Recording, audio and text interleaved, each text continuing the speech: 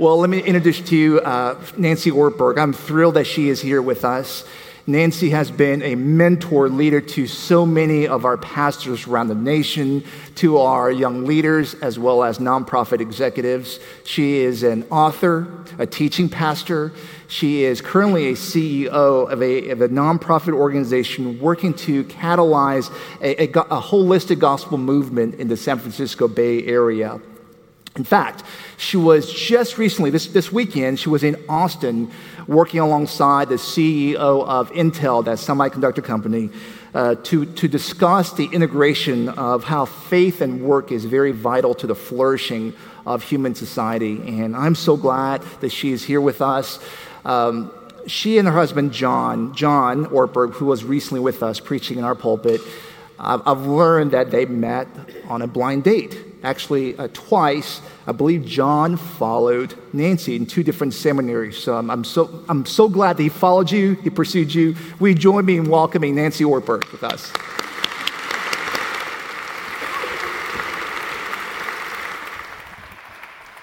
Thank you. You can be praying for my voice, that it will just hold out for the next 20, 25 minutes. That would be great. John came back so excited to have been with you all. What you do know, because I think he's coming back, is if you believe about a third of what he says, you've got it about right. Just not true. I am so sorry for what this congregation has been through. And I know it'll be a while of journeying together. But this is what the body of Christ does. And John and I pray for you often that this next year will be a time of strengthening for you with Jesus and God opening doors to show you where you go next. I love this. First of all, let me start this way. My first and only introduction to Highland Park Presbyterian Church was in the summer of 1976. I was a camp counselor at Pine Cove in Tyler, Texas. My camp name was Puka. And I kept telling him, those are shells from Hawaii. I'm from California. But apparently in Tyler, that was close enough. And they would say often that Highland Park Presbyterian Church sent the biggest bus of high school kids to camp. And that bus roared into camp one day, and there were two girls named Sophie and Sue leaning out the bus screaming, "Hey, sailors, we're here." And I was like, so that was my impression of Highland Park Presbyterian Church. All these years later, I'm delighted to be here. I love the topic of this series, The Heart of the Father, because it is the journey of our entire life with God. I don't care if you had great parents, mediocre parents, or terrible parents. The way that God loves us is so in a different category. I tell God all the time, you need to understand that if that's true, most of us aren't buying it yet. And by the time we end our lives, we may only have absorbed 1% of your love.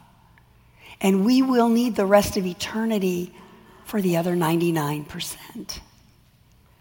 I think Paul agreed with that. And in Ephesians, he writes these very compelling words, that his hope is that together with all of the saints, we will be able to grasp how wide and long and high and deep is the love of Christ. And to know that this love surpasses knowledge, goes beyond what we can understand, so that we may be filled to the measure of all the fullness of God. Here's how he starts that verse. He prays that we will have power to understand that. This love of God is so utterly unique and different than anything we've experienced. We will need God's power to fully absorb it. So what I want to talk about this morning is one of the ways in which we can see the heart of the Father in an area of our lives where we might least expect to find the heart of the Father. There's something about being taken off guard and finding things in a place where we didn't expect to see them that is very memorable and transformational. Where I live in California, we have one of our many beautiful national parks is Yosemite. And one of the main entrances as you drive through the Wawona Tunnel, which is carved out of a mountain. It's dark.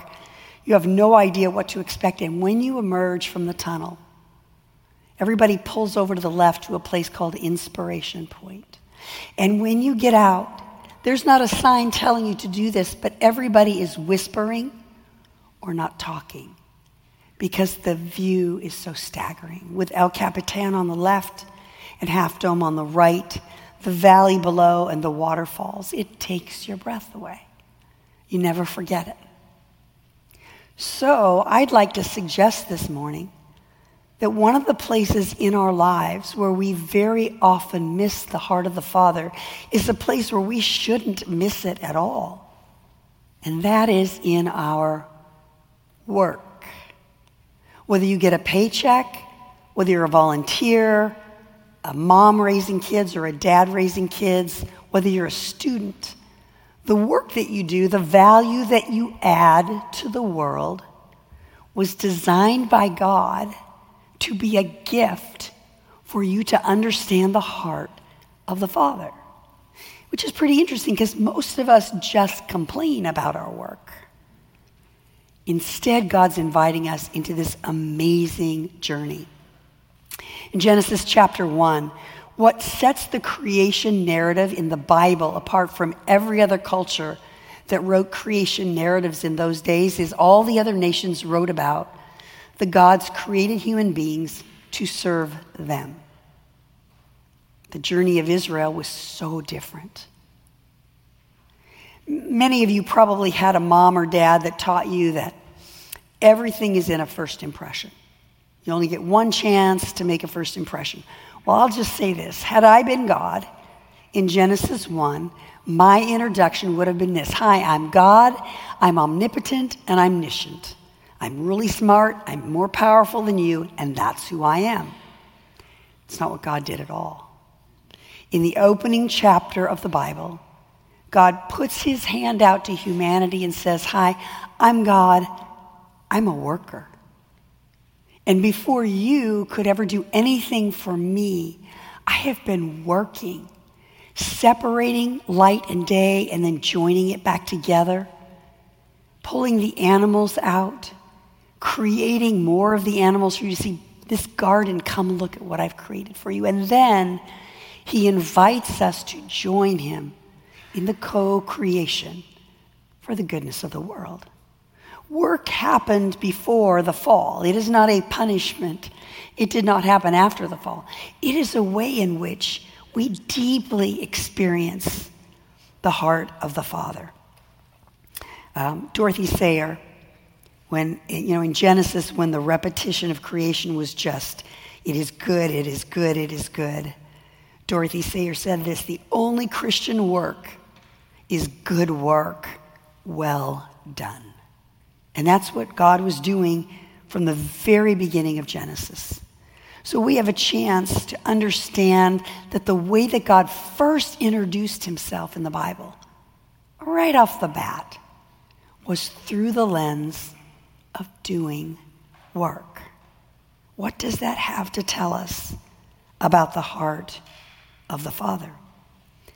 This God was serving us. In Philippians chapter 2, a passage which is known as the Christ hymn, most of our Bibles translate it, even though Jesus was God, he took upon the form of a servant. Jerry Hawthorne, who did a lot of exegesis in Philippians from Wheaton College, says that's a really terrible narrative. Actually, what the Greek says is because he was God, he became a servant. You are never more like God when you serve. There is a series on Hulu right now. I won't tell you the name of it because you would be horribly offended that I watched it. But in the second season, for most of the characters, there's this amazing arc of transformation that's happening. I told John, this series has got the gospel all over it, and it is not a Christian series. One character in particular in the second season utterly transforms in the moment he serves somebody. And it is like what was deep buried inside of his DNA is magnetically drawn out because of service. Because he was God, he served. And that is our first impression of God in the Bible. And somehow that has gotten lost in our understanding. And I think to reclaim it will really help us on our journey to understand the heart of the Father. I also think that your work, Dallas Willard would say, is your primary place of discipleship. More than anything else you do, because of the nature of work, you will spend more hours there. And it is a chance for you to learn what does it mean to follow Jesus. Now, a lot of times we can think of discipleship in the workplace meaning I've got to convince my coworker to believe in Jesus. I'll leave a Bible on my desk. I'll teach a Bible study at lunch. That's not what it means to be discipled in the workplace. This is a place where you can see the heart of the Father. Many years ago, I used to be an emergency room nurse, and I had 3 nights left on my shift before I was going to move to Chicago to finish my seminary degree. I was going to be a pastor. And I had been working double shifts to get ready. I was tired. 11:30 hit. It was time to go home. All nurses know you make no eye contact with the doctor in the emergency room at 11:30 at night, so you're not chosen as to be the one that stays late. And we had a 29-year-old woman come in, didn't look terribly sick. And the doctor said, "Nancy, would you stay and do her vitals while we do report?" Now, excuse me, sorry. I've been a Christian long enough to know that you sin on the inside where nobody can see you, not on the outside. And so I said, I'd be glad to do that. And inside I was thinking, why me? There's 7 other nurses over there. They're not leaving for Chicago in 3 days to go finish seminary. They're not working double shifts. I had such a bad attitude. I walked in there, I took her vital signs, put her in a gown, and felt even more frustrated at that point because I thought, who comes to the emergency room at 11:30 at night for the flu? Her husband and 2 children had left that morning to go up to ski. She was going to join him the next day because her work needed her to stay on Friday. And I thought, you don't come to the ER at night for the flu, especially not when you're 29 years old. So then the doctor says to me, "Hey, would you draw some lab work on her and wait for the results?" Sure, I'd be glad to do that. And then, a few minutes later, the results came up on a fax machine. If you're under 30, Google it. It's a machine that used to spit out paper with typewriting on it. I went over and looked at the paper that was coming out, and I froze. Called the doctor over. She didn't have the flu. She had fulminating leukemia. She never left the hospital. She was there for 6 weeks. I would go visit her often. I met her husband, her 2 children. I stayed that night till 2 o'clock in the morning, punched out until her sister could get there. By the time she died, she was utterly unrecognizable. The disease had ravaged her body. And on the drive home that night, I felt like God whispered to me, "So you're gonna go be a pastor, huh? Had an opportunity for you tonight to pastor somebody, irregardless of what her diagnosis ended up being. I needed you to be present for that woman, and you were not." That is discipleship in the workplace. Finding out that I like to think because I'm a Christian, I might be just a little bit better than everybody that I work with. Simply not true. I think about that night a lot. And that night was 45 years ago. It impressed me so much that I can not only see the heart of the Father, I can be the heart of the Father to people that I've been called to serve. And then finally, I think that there's an opportunity with the work we do to understand the heart of the Father by viewing our work, whether it's at Starbucks or at home or in a corporate office, as shaping culture. Whether that's the culture internal to the organization or because of the work we do, how it's helping the world be a better place. In that same emergency room, there was a physician that we worked with. He was a Christian, but he didn't talk about it much. I happen to know that. When you came on for your shift, if his name was on the board, you just knew you were going to have a great night. He had a way of making everybody feel important on that team. In the emergency room, you have a core group of people, but when you're working on somebody, you've got laboratory and x-ray and respiratory in there. You've got people around that person who you don't know. And he would look at their name tags. He would call them by name. If there was time and it was appropriate, he would ask them, what do you think we should do next? Why do you think I gave that drug then? He made us all feel like we were making a difference, not just him. One of the evenings I was working, about 6:30 at night, 22-year-old woman came in, very sick. It was 3 hours before we knew would we send her to the morgue or the ICU. Halfway through the code, he stopped and said, we will save her. And all of a sudden you feel like he's including me in that journey and he's pulling out the best in me. And I mean, I felt like every one of us was going to fist bump and said, yes, we're with you. We kept working on her. Finally, a bunch of the nurses took her up on the gurney to the ICU. I stayed back because in those days you had to chart by hand. And our doctor that we loved working with was coaching one of the interns, going through the code at a very high level and saying, now why do you think we did this and what would you have done differently here?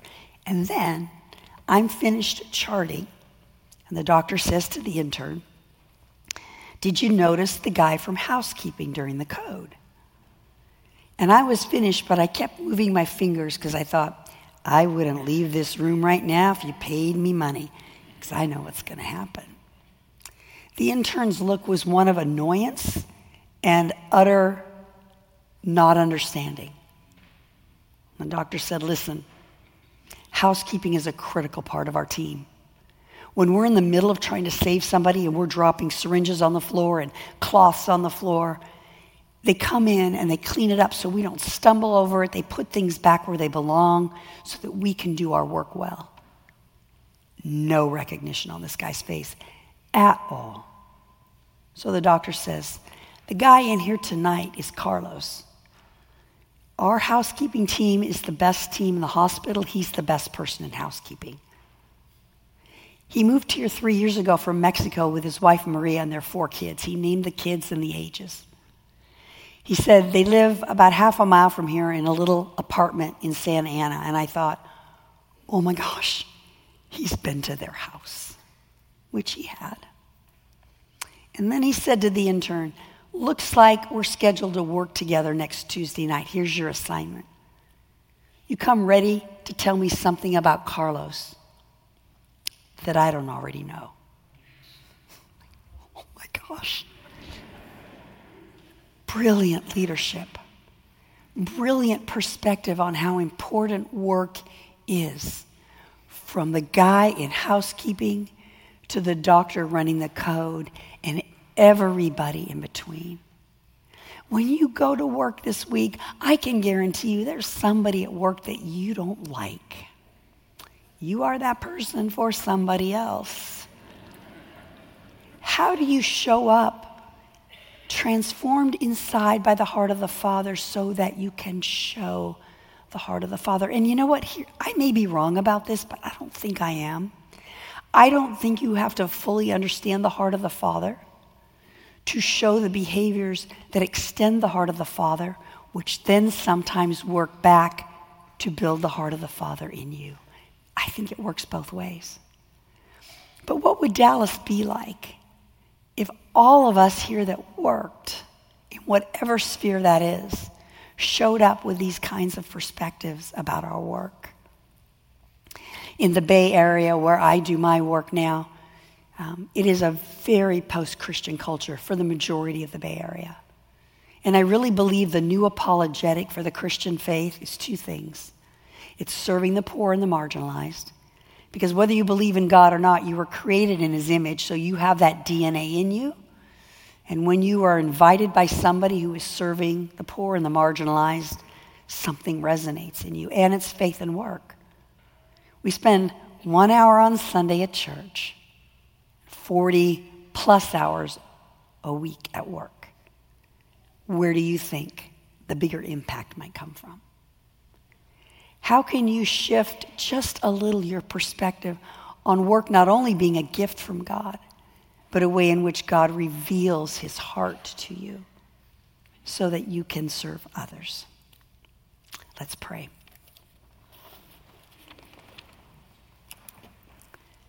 Father, I ask for all of us in this room that later on today we would spend 60 seconds thinking about our work differently. Maybe letting you know what you already know, the many ways in which we resent it, we resist it, we put up with it. Instead of to see it as this glorious gift that teaches us so much about who you are. And may the people in our workplaces tomorrow see such a difference in us because of it. And when they don't, may we apologize and try again and again and again. Thank you for this gift. In Jesus' name, amen.